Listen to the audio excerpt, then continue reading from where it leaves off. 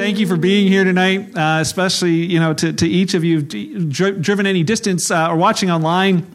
I just said the last number of weeks. Previously, I had taken it for granted that I would have the opportunity to speak to other people about him. And I don't anymore. I think that I just thank you for giving me this opportunity, and I hope that you hear his voice through this time tonight, and I'm grateful for it. How many brought your Bibles with you? Yeah, we're getting more all the time. I love it. So I've been challenging people to bring a paper Bible with them, because it's almost like these things are like antiques, there are some that are antiques, but what do we keep saying? We got to get used to what? We got to get used to opening the book, and we got to get used to opening our hearts to this. Not here Saturday nights alone. This is just practice, but that each and every day we're like, Lord, oh, my heart is open. Would you speak to me? And I believe that can happen tonight. So we are in a series, finishing up the series tonight, actually on our topic called treasure hunting. And we talked a while back in week 1 about the greatest treasure that we could ever know or find is him. Once we get to heaven someday, should we make it, based on the grace of Jesus alone, we will find out that he was and is everything. We're not going to get to heaven and be looking for our friends like we think we are here, or that we're like, oh man, I can't wait for my mansion. You'll slam the front door and be like, oh, it's Jesus. I just want to see him, know him, focus on him. For the rest of eternity is too short. That is who he truly is. And that treasure, he's given us the opportunity to know him now. And man, if we miss out on that, we truly miss out. He is the greatest treasure. And so we were talking about some tools for treasure hunting to help you find him every day. And we talked about this thing called Sabbath. And what I wanted to explain tonight is that these are tools, not rules. Because people are like, well, what about the farmers who got to milk the cows? That's rules. We're not talking about, what if they didn't keep the Sabbath perfect? That's not the point. Sabbath was meant to give you a rest, to delight in what God's created for you, and to know him, to contemplate him. And then we talked last week about silence, and it was like, well, how many minutes? That's a rule. It's not about rules, and it's not about how many minutes you did. It was like, what did I use to get to know him? That's it. What did I use? So the tool, I want to introduce us to one final tool tonight that I hope blesses you in your pursuit of Christ in the everyday outside of here. And we're talking about that. Before we get there, I got to start with a story. Because different people value different things. If I said, hey, what's your treasure? Different people have different things. For some, it'd be like, it's money. For some, it's that new car or that 74 old car, whatever. It's like this treasure, right? Or for some, it's like, it's the I got to find a spouse, right? She's going to be the treasure, looking for whoever she might be. For some, though, it's turkeys. I don't know if you knew that, but for many, especially with the hunting season coming up, this is a treasure. It's like, we're going to find that perfect bird. We're going to hunt. We'll sit out in the bush from 4 a.m. till 8 a.m. for just a chance to glimpse one of them. I know, crazy people, right? I've done it twice, never again. But I had a friend of mine, we were chatting in our men's group, and he was telling me this true story. He went out turkey hunting for the very first time, and he got a Canadian Tire and got a turkey call. It was plastic, and he went out and he sat out in the bush, and he's trying the turkey call, nothing, right? He goes back and he asks his buddy, he's like, hey, how come my call didn't work? He's like, you bought that? Like, that's garbage. You need one of these reed ones that you put in your mouth. And he's like, oh, okay. So he went home, bought one, went home, practiced all day, had to figure it out. The next day he went out at 4 a.m. He's using the call, and he's like, nothing. He comes back and says, I got the new call. He's like, what's it sound like? He's like, yeah, it sounds right. He's like, how much do you do? Like, all the time. He's like, that's the problem. You can't just call and call and call. Then they know it's not a real turkey. He's like, okay. So he goes back the next day and he calls less. And he hears the turkey and it's calling back and forth. He's like, this is it. Nothing. So he goes back. He says to his friend, he's like, okay, I heard the bird coming and nothing. He's like, yeah, because you need to wait. Like, once he stops calling, just know he's on his way to you, but just wait. You got to linger a little longer. And I was like, that's the title for tonight's message. You got to linger a little longer. Well, sure enough, he sat there, and day 4, he's like, sure enough, he waits again and calls, and then he doesn't hear anything, and he's like, I'm going to wait. And he waits, and he waits, and he waits. Nothing. So he gets out his phone, takes off his gloves, puts his gun down. He's going to text his wife, say, I'm going to be late. And all of a sudden he looks up, and there it is. Like from me to Paul, not even, like real close. And every time the turkey put his head down, he'd reach for a glove, reach for a gun, move, slow, boom! Boom. So tonight, I want to remember the turkey and the treasure hunter. The hunter and the turkey, because we have those two types of people here tonight. We got some treasure hunters here and we got some turkeys. Which one are you? And hopefully by the end of tonight you will find out, because tonight's message is to both. It's like a two-sided coin. It's an encouragement to the treasure hunters here tonight, and it is a warning to the turkeys, because there are both in the room and listening online. So I want to encourage you to take some notes tonight. Grab something, grab your phone or grab a piece of paper. I mean it. Take good notes tonight, because I'm going to give you a number of scripture verses, but I'm not going to give it all to you. And I'd love for you to take it home and listen, and you will not regret it. So the title of tonight's message is Linger Longer. And as I looked that up, I found there's a lot of things. There's a song called that. There's a farm named that. There was a resort, a card game, and now a message called Linger Longer. The main point today is this. Where you linger longer, you'll long to linger. Can we say that together? Where you linger longer, you'll long to linger. One more time. Where you linger longer, you'll long to linger until the boom. Remember, think turkeys, think treasure hunters. Let's jump in. We're going to start with a story of we'll start with the turkeys first. In Scripture, I don't know if you realize Scripture is full of the stories of turkeys. And the first one, if you turn your Bibles to 2 Samuel chapter 11, it's close to the front. 2 Samuel chapter 11, we find the first turkey we're going to look at, and his name's David. And David's kind of a paradox, because David is the man who God said, this is a man after my own heart. He's like, this is the guy. Like, if there is somebody who's passionately seeking me, it's this guy. And yet, we have this account of David's life in 2 Samuel chapter 11, verse 1. It says this: in the spring of the year, when kings normally go out to war. Where were they supposed to be? Normally out to war, right. So David instead sent Joab and the Israelite army to fight the Ammonites, and they destroyed the Ammonite army, and they laid siege to the city of Rabbah. However, David stayed behind in Jerusalem. What happens here? Here's where we see David begin to linger. Late one afternoon, this is where it gets salty. After his midday rest, David got out of bed, and he was walking on the roof of the palace. And as he looked out over the city, as he lingered on the roof, he noticed a woman of unusual beauty taking a bath, and he allowed his eyes to linger. He sent someone to find out who she was, and he was told, she's Bathsheba, the daughter of Eliam, the wife of Uriah the Hittite, and he allowed the thoughts to linger. Then David sent messengers to get her. And when she came to the palace, he slept with her. And she had just completed the purification rites after having her menstrual period. Boy, there's a lot of details in the Bible. Then she returned home. Later, when Bathsheba discovered that she was pregnant, she sent a message to David saying, I am pregnant. And there's the boom. Right? There's the boom. There's a guy who lingers too long in too many places until he longs to linger there and ends up meeting the boom. All of this happened because he didn't realize. He's like, David didn't know the point of tonight's message, which is what? Where you linger longer, you'll long to linger. Yes, no, I would like some participation. What's the point of tonight? Where you linger longer, you'll long to linger. Your heart's going to want to stay there. And then it keeps going further and further. And we see David's, actually his moment where he destroys or totally affects the rest of his life. In just a few short verses. It drastically affected him, but not just him. It affected the lives of those around him. He went on to murder this woman's husband to try and cover it up. He lost his ability to parent his own sons. So when they started getting into sexual deviancy, he wasn't able to tell them anything because they were like, oh, sure, Dad, you should be the one telling us. And you watch what happens in his life. It's crazy. You read about this and you realize, man, here's a guy who had a heart after the Lord, but I bet you he asked this question, why did I linger in Jerusalem when I was supposed to be somewhere else? Why did I linger longer?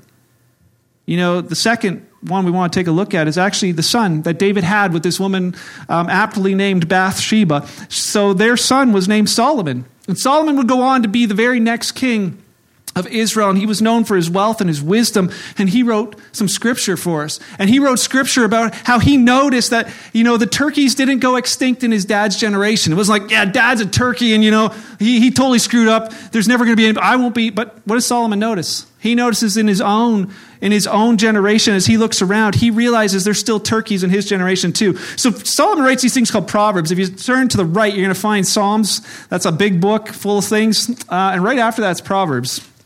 And just go to Proverbs chapter 7, because here's where Solomon begins to let us know about some other turkeys in Scripture. He says this, Proverbs 7, he says, verse 6, "While I was at the window of my house, I was looking through the curtain.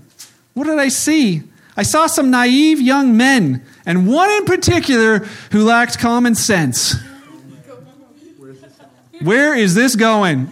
Some of you are like, yeah, I know that guy in our group, you know. Hopefully it's not this guy. Verse 8, what does it say? He was crossing the street near the house of an immoral woman, strolling down the path by her house. He says it was twilight, it was evening, she was out looking for somebody and said it was him. What do we learn about this guy? Here he's like, I see a whole bunch of these guys with their buddies, and they're up to no good, but there's just this one guy who is definitely less smartest than the rest. And what does he say? He's like, he knows he's by her house. And instead of staying, wherever he's like, all the guys on one side of the street, like whatever happened on the other, he's like, oh, watch this. And he wanders over to the other side of the street. And Solomon's watching from the window going, what's wrong with this guy? And not only does he linger, he begins to stroll along the path to her house. He begins to linger a little longer. And what happens later on, Solomon describes it and says, this guy had no idea what the main point is. If he could yell from his window, he would have yelled this: "Where you long to linger."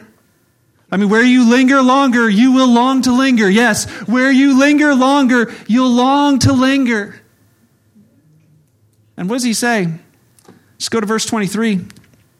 Or verse 20, say verse 21, it says, "So she seduced him with her pretty speech and enticed him with her flattery." Verse 22, he followed her at once. Why? Because he had lingered long, and now he's longing for what he lingered for. And it says he says he followed her at once like an ox going to the slaughter. He was like a stag caught in a trap, awaiting the arrow that would pierce his heart. He was like a bird flying into the snare, little knowing that it would what? Cost him his life. Solomon's like, boom. You thought you could linger longer, and boom. You didn't think it was going to come, but it does. And so what does Solomon say? He goes on to warn his sons and anyone who would listen. And I love this, verse 24. He says, "So listen to me, my sons. Pay attention to my words. Don't let your hearts stray." Don't let them go down that path toward her. What's he telling them? Don't linger long in those places. Don't wander down the wayward path. She's been the ruin of many. Many men have been her victims. Her house is the road to the grave. Her bedroom is the den of death. What's he saying? He's telling his sons, fellas, here's the main point. Where you linger longer, you'll long to linger until the boom. Until the boom. He goes on, and there's many, but I'll give you one more. Proverbs 23, just flip a few verses over. He actually talks about in some where he's in Proverbs 6, I believe, he's like, go to the ant. He says, if you linger longer in laziness, you're going to end up poor. That'll be the boom. But then he goes to this one in 23, Proverbs 23, verse 29. He says it this way. He says, who has anguish or who has sorrow? Let me read it in the King James, sorry. He says this, who has woe? Who has sorrow? Who has contentions? Who has complaints? Who has wounds without cause? Who's got bruises and they don't know why? Who's got redness of the eyes? And what does he say? Those who linger long at the wine. Those who go in search of mixed wine. They want to linger a little longer. And what does he say to them? Don't look at the wine when it's red, when it sparkles in the cup, when it swirls around smoothly. He's like, don't get enticed. Don't linger longer in that place. Because why? He says, because there's a boom coming. Verse 32, at the last, it bites like a serpent. It stings like a viper. Your eyes will see strange things. Your heart will utter perverse things. Yes, you will be like the one who lies down in the midst of the sea, or like the one who lies at the top of the mast saying, they have struck me, but I was not hurt. You ever been around somebody who's so drunk they don't? I remember at youth group, they brought a kid to youth, and he was like so out of his mind drunk. He's sitting there on the sidewalk, and they're all comforting him because they're like good Christian youth group kids, and all of a sudden he falls like this and dunk, head right off the concrete. And I'm like, that can't be good. And we're like, set him up, and then again. And we're like, leave him down, right? Like, But he was just like, oh, it's all fine. It's all fine. And I'm like, it's not fine. But what happens here? He says, they've beaten me, but I didn't feel it. When shall I awake that I what? May seek another drink. What's he saying? Like the longer you linger, you're gonna begin longing. You're going to be longing for that. And he says this is what happens to this person. Paul describes it later. You linger too long and soon you'll long to linger. He says it'll become your master. You'll become a slave to this thing. You don't even realize it, but there's the boom. Paul describes it in his letter to the Romans. Flip over to the New Testament, Romans chapter 6. Romans chapter 6, verse 1. Romans chapter 6, verse 16, actually.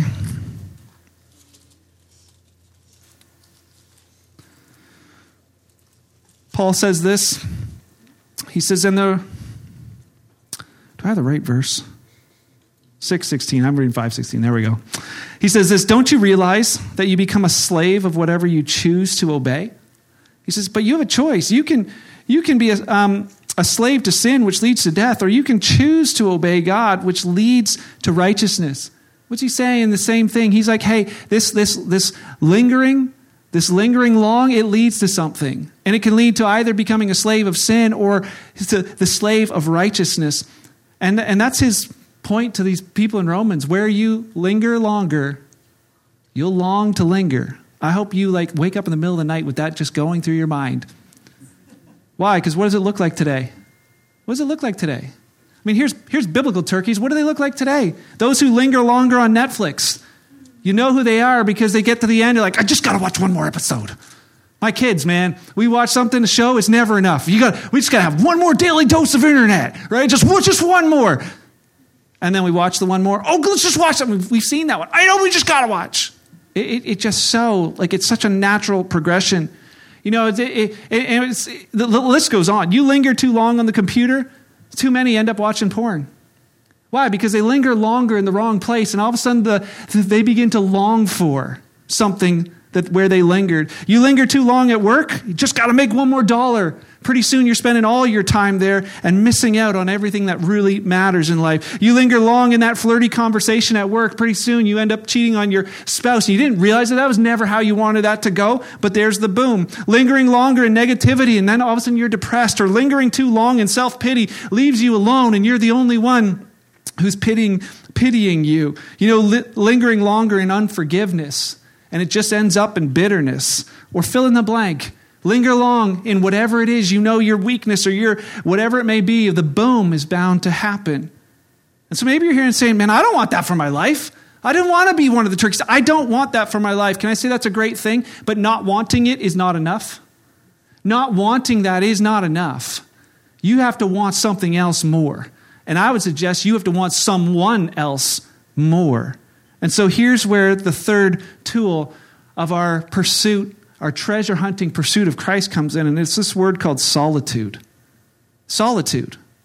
Solitude is this opportunity to be alone by yourself. It gives you the chance to linger longer in the presence of God. And guess what? You linger longer in the presence of God, there will be a boom, but it's the opposite of what every other one was. It'll actually guard your heart and protect you from lingering longer in those other places.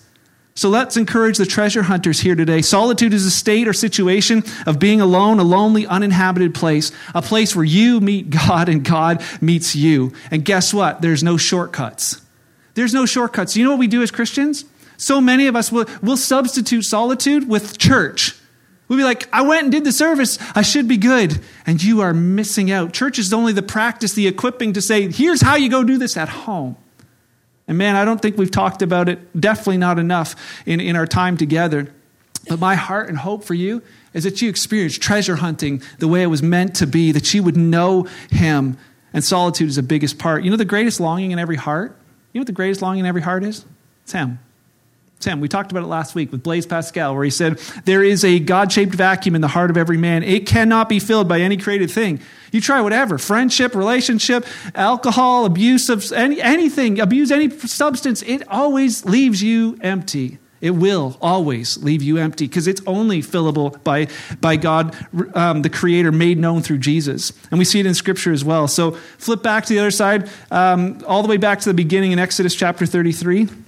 Easy to find. It's really close to the front of the Bible. What's the main point, just while we're getting there? Where you linger longer, you'll long to linger. Exodus 33, verse 7. Love this. It says, it was Moses' practice, his practice, to take the tent of meeting and set it up some distance from the camp. Here's where they're camping in the wilderness, and Moses says he sets up the tent some distance from the camp, away from everything, away from the distractions. Everyone who wanted to make a request to the Lord would go to the tent of meeting outside the camp. And then just skip to verse 11. It says this in verse 11, inside the tent of meeting, the Lord would speak to Moses face to face as one speaks to a friend. And afterwards, Moses would return to the camp. We'll just stay there. Afterwards, Moses would return to the camp. So here's where Moses sets this specific place. He's like, we're in the wilderness, we're all together, but he goes and sets up this specific tent where he goes to meet with God and to have God meet with him. What does he do there? He goes there just to be with God. He goes there to speak to God. He goes there to listen for his voice. And what does it say? It is his practice. It's something he's doing regularly. Why? Because Moses knows the main point. Where I linger longer, I'm going to long to linger. And if I got to choose, man, I want to be in the presence of the Lord. That's where I want to linger longer. I want to be in that place. And it says that God would speak to Moses face to face like friends. That happened to no one else.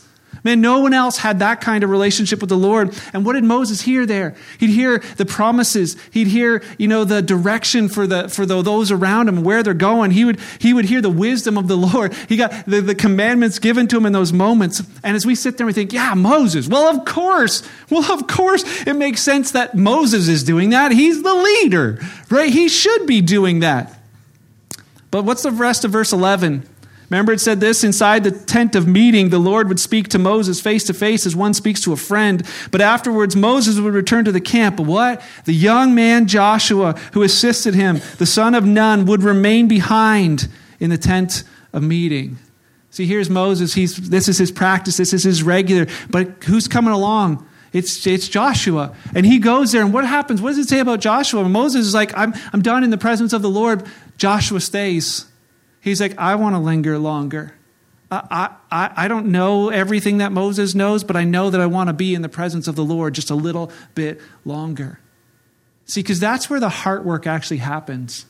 I can tell you from experience, I've preached tons of sermons. I've heard myself preach tons of sermons. I've been so convicted, even by my sermons sometimes, or lots of other people's as well. I'm like, God, my heart is convicted. You know what to do. You know that I need something. And guess what? I leave and nothing happens. Why? Because the heart work doesn't happen here. It happens in those places of solitude where you're like, God, it's just you and me. And I want to linger in this place with you. God, have full access to my heart and do whatever you have to do. And he will change you. He'll change you. That's where it happens. Joshua realizes he's not the leader, but he lingers longer in the presence of God, and that's where the heart work happens. Well, look at Joshua's rest of his story. When they go out and spy out the land, who's the one who comes back and says, I trust God? Joshua. Who's the one who later on is like, hey, we need a new leader for Israel? We pick Joshua. Who's the one who hears from the voice of the Lord say, be strong and courageous, Joshua, because you're going to go and take this people into the land? It's Joshua. Who takes them in and sees all the promises that God had made to them? Not a trick question. Who is it? Joshua. Where does that happen? I believe all that happens while he's lingering longer. And you know what? It's famous. Joshua's known for all of this exploits that he does and takes Israel in the promised land. But he's also known for this verse we see on coffee mugs. Joshua 24, at the end of his life, he says this in verse 15, choose this day whom you will serve. But as for me and my family, we'll serve the Lord. Man, he's been good and faithful to me this whole journey. I don't care who you guys want to serve, but I am going to linger longer. I'm going to linger longer because that's where I long to linger now. My life is to serve the Lord. I think about it, man. He had this practice of this that just went and only dialed in deeper as he went. And he's a great example to us, but there's one better. And we're going to finish with his, and that's the life of Jesus. You know, as you read through the Gospels, and I would encourage you to do so, you'll notice something about Jesus' life. There's a pattern. There's a rhythm. He would go into solitude. You see it in the very first early chapters. He goes into the desert. And what happens in the desert? He's tempted. He goes through some of this stuff, but it says he's led by the Spirit in the desert. Holy Spirit is like, man, he's communing with his Heavenly Father in the desert. And then what happens? He goes into ministry. And then it's like solitude. He goes off to find a place to pray. Then he chooses the disciples and they do ministry. Then he goes off into a wilderness to pray or to find different spots to be alone. It's this solitude, ministry, solitude, ministry, solitude, ministry all the way through. You know what I believe? If Jesus had to do it, man, we do too. If we don't have solitude, believe me, the ministry side will be just our best efforts and it will not be enough. It will not be enough. We need that connection with him that's life-changing because he's the only one we can offer to the world around us. So what does it say in Matthew 14? Matthew 14, Jesus is, here's one of his accounts of solitude. And it's a really sad story. His cousin and good friend John the Baptist just gets beheaded. And Jesus just hears about it. Here he's doing ministry. Everything's good. And the guys come up and say, hey, Jesus, they just took off John's head. Verse 13 of Matthew 14 says, as soon as Jesus heard the news, he left in a boat to where? A remote area to be alone. Where's he going? I'm going to solitude. Man, I'm hurting. I'm going to go grieve. He says, but the crowds heard where he was headed and they followed on foot from many towns. And what happens as he's going there, it says Jesus went out when he saw the great multitude and he was moved with compassion for them. And he healed their sick. He's like, here's a guy who's just hurting and going for solitude. And then a distraction comes. And I promise you this will happen in your life. As soon as you want to go for solitude, something's going to come and try and distract you. And we see it in the life of Jesus. He has compassion on these people. And then this is a famous story where he feeds 5,000 people. And then it says at the end of it, in verse 22 and 23, immediately Jesus made his disciples get in the boat and go before him to the other side while he sent the multitudes away. Verse 23, what does he do after he sends them away? He sent the multitudes away. He goes up on the mountainside by himself to pray. Where's he going? Back to solitude. You say, man, I'm going to go linger longer. Man, that's where I was headed. That's where I was going. When evening came, he was alone there. You know, Jesus, you hear him speak, he would often say, I only do what I hear my Father telling me to do. I only say what I hear my Father saying. Where is he hearing this happen? Where is he getting this thing of the doing? I believe it's in the solitude. I believe it's in those moments where those are the spots where he hears and he knows and he's listening to his Father's voice and obeying it. And you're like, well, of course he should be doing that. It's Jesus. But we learned that the disciples would follow his example. They would learn how to hear his voice, and he would tell them, hey, that you're hearing the voice of God there. You're hearing the Spirit. He's going to lead you into truth and guide you into truth. And they would basically hear his voice and obey it. That's really what the whole book of Acts is. The whole book of Acts is the disciples hearing his voice and then just go and be obedient and doing it. That's what it was. And he's like, well, of course that makes sense. It's the disciples. You know, it's actually meant to be the lived experience for me and for you as well, no matter how old or young you are. That is what is meant to be you. I hear his voice and I minister to people. And you're like, wait a second, aren't you the minister? We call you pastors now, but you're like the one who's supposed to do the ministry. You know, Gary talked about this experience in his series, which if you haven't listened to the series he did this summer, you should. It is excellent. He talks about keeping in step with Holy Spirit, listening for the Holy Spirit, keeping your eyes on him, and you will, that you'll live out of that. But as Paul wrote to the Ephesians 4, verse 11, he tells them, he says to them about this whole idea of who's supposed to be doing ministry. He says, verse 11, he himself gave some to be apostles, some prophets, some evangelists, and some pastors and teachers. He put those in the church. Some of these people are in those positions. But why? Verse 12, for the equipping of the saints. Who's that? You. To do what? The work of ministry. You're to do ministry, Jordan. You're supposed to do ministry, Steve. George, you're a minister. We can call you pastor if you like. Pastor Barry. You're to do ministry. To do ministry. That's that whole thought for the edification, the building up of the body of Christ. He's like, every one of you has to do ministry. So just go back a few sentences, a few thoughts previous. What did we say about Jesus? How did Jesus do ministry? What was the rhythm? Solitude, ministry. Solitude, ministry. Solitude, ministry. That is to be our rhythm as well. Solitude, time with him, quiet, alone. Some of it's silence, some of it's talking, some of it's listening, but it is a spot where we are there to meet with him. And so my job as a leader is to best equip you. It's not to entertain you. You might say, this sermon sucked. I don't care, but I hope you wake up in the middle of the night, where I linger longer, I'm going to long to linger. Duh! Lord, what does that mean for me? The best tool I can give you in teaching you how to do ministry is teaching you how to pursue him. That's it. That is the best thing. I could tell you, hey, this is how you shake hands at the door. This is how you hand a brownie. Doesn't matter. This is how you pray. These are the words to use. Doesn't matter. He doesn't listen to the many words. This is how you show compassion. It doesn't matter if it's not genuine. We can show compassion, pseudo-compassion, where we know we're supposed to care for that person who just got out of the hospital, so we'll call them, visit them, or whatever. But if it didn't come out of this genuine love and desire for them, it's just fake, it's false, it's empty, it's useless, it's worthless. And it's just not. What do we need from him? Just filled up with him. What does Jesus say when he's walking with the disciples? Stay connected to the vine. You don't bear fruit any other way. So the best thing I can teach you is just stay close to the vine. I can't teach you how to bear fruit. You'll do that on your own if you'll get this one thing. And so, truly closing with these thoughts, have you found a place of solitude where you can hear him, where you can know him? Do you have a place of solitude where you can hear him and then obey him?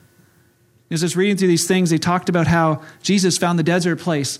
Paul spent time in the desert. Moses, time in the desert, in the wilderness, before he ever took the steps out into ministry. All of these things, they all had these places of the desert. And we're like, where's the desert for us? As I was thinking about it, I was reminded of the desert and the dessert. And you're like, how do you spell the dessert or desert? There's this clever little thing they taught my kids. It's like, whichever one you want more, that's the one that has more S's. And as I thought about that, I'm like, that is clever. Dessert, 2 S's, desert, 1. And as I thought about it in my life, mine has flipped the other way around after this last summer.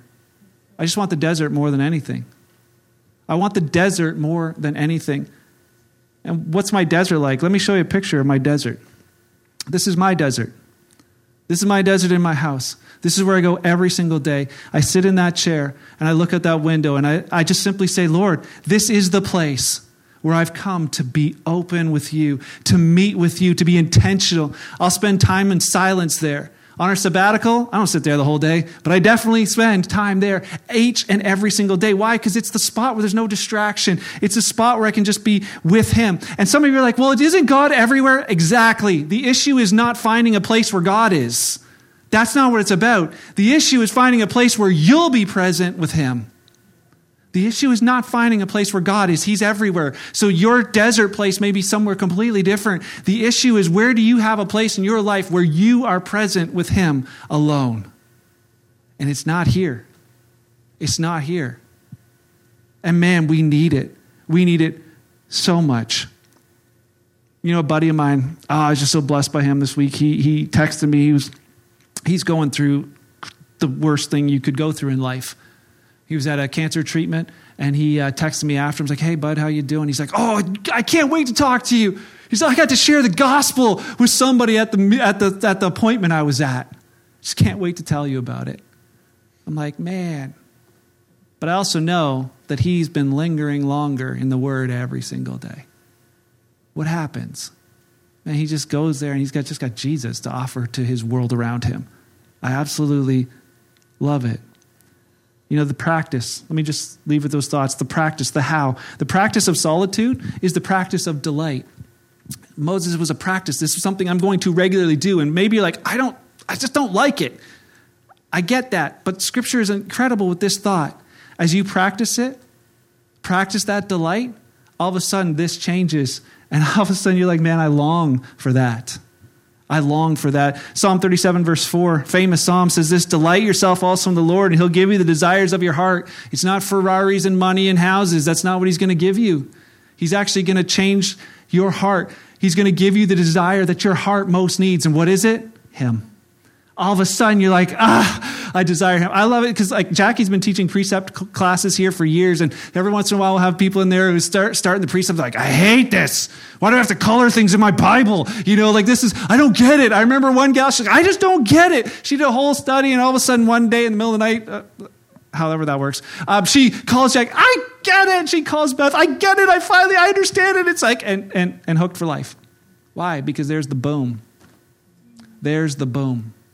You linger longer until you long to linger, and then there's the boom. He speaks to you. He changes you. You'll never be the same. And I've said that before, but I live it now. You'll never be the same. And so delight yourself in the Lord. Find a place. Make a place that when you say, this is the place, Lord, where I've just come because I want to know you. I want to experience your love. I want to hear your voice, and I'm willing to spend some time in silence to listen for it. And then, you'll experience being connected to him. You'll see the fruit grow in your life, and you'll hear those instructions. It'll sound like this. Hey, I think you should text so-and-so.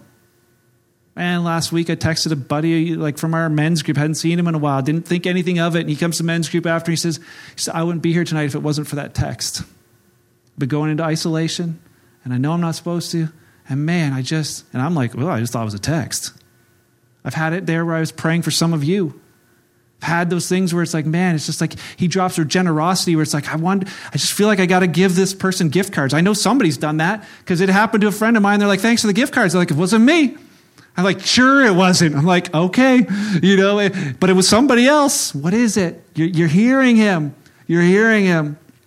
And to do it. And then finally, your approach matters.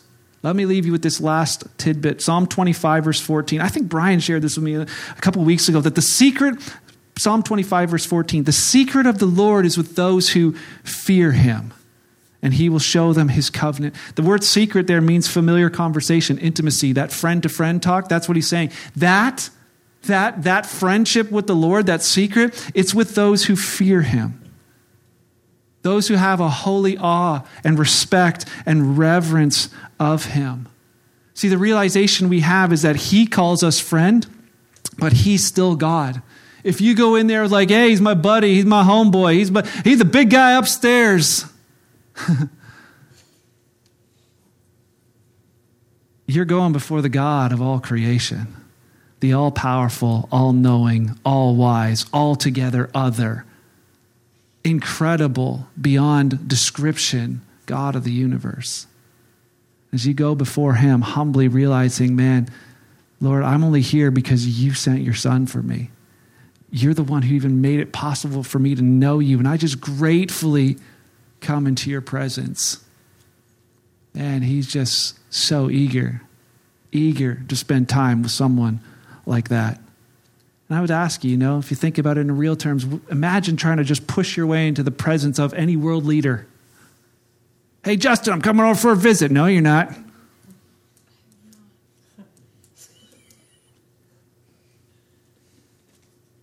The familiarity that we've created in North American Christianity, that God, we've just brought him down so many levels. When you go into solitude, you realize he's so many levels and he's welcomed you in. It is incredible. That is the incredible part. And so tonight, that's my question. How you doing with that? If I had answered that question 2 months ago, it'd be terrible. A big fat 0. Solitude, silence, Sabbath, none of them. And it took work, took effort. It was like, I don't want to do this, but I want you so bad. Lord, this sounds weird to me, but I'm going to try it. I'm going to sit in that chair. I'm just going to be with you. How are you doing with that? Are you a treasure hunter, truly? Every day, man, I just got to know you, Lord? Or are you a turkey in the making, where you're lingering longer at somewhere you shouldn't be? Where do you tend to linger longer in your daily life? And are you pursuing his presence today? Man, I think those are good questions for us to ask, good ones for us to contemplate, good ones for us to answer, and don't allow any guilt to come on you, because that's not the idea. The invitation is like, okay, here's where I am. That's where I want to be. Jesus, I'm coming. I'm coming to find you. I'm coming to know you and use my ransomed life for whatever you choose. And as I got my eyes on you, man, the things of earth grow strangely dim, don't they? In the light of his glory and grace. Let's pray. Jesus, thank you. I'm grateful for what you're doing in my life. I'm grateful for what you're doing in this church, in your church. Lord, as you draw us into truth, Holy Spirit, as you lead us into truth. We see your power at work. This treasure that we have in these earthen vessels, we're not all that, but you are. You are. So, Father, tonight I just pray over every person here. You know why they were here and what they needed to hear. If it was some of the words I said, or if it was just your prompting in their heart, Father, I pray that they would take next steps in pursuing you, whatever that might look like. Jesus, thank you. Thank you for coming for us. Thank you for making sense in a world that doesn't. Thank you for making us alive when we were so lost and dead. You deserve all praise, all glory. We're happy to bless your name no matter what we go through, because you deserve it. You deserve all praise. God, I pray this in your name tonight, the name above every name. The name is glorified above all others. Your name, Jesus. Amen. Amen. Well, we have a few questions to put up on the screen. The first one's the one I always say is most important. Lord, what are you speaking to me tonight? What are you speaking to me tonight? And maybe, as you drive home, you're not turning the radio on. You're just driving with that question in mind. Or the other ones, say we put that in there, and just in case there's people in groups who want to have they need to get something started, here's some other questions for you. But take the encouragement or heed the warning, but don't leave without thinking about it tonight. Thanks for being here. Look forward to seeing you guys next weekend. Actually, next weekend, Zach Brown's going to be here. The Zach Attack is back, and he's always good, so do not miss that. I have a wedding, but I will be back after that, and we'll be talking about the vision of our church moving forward, and excited about doing that with you. So.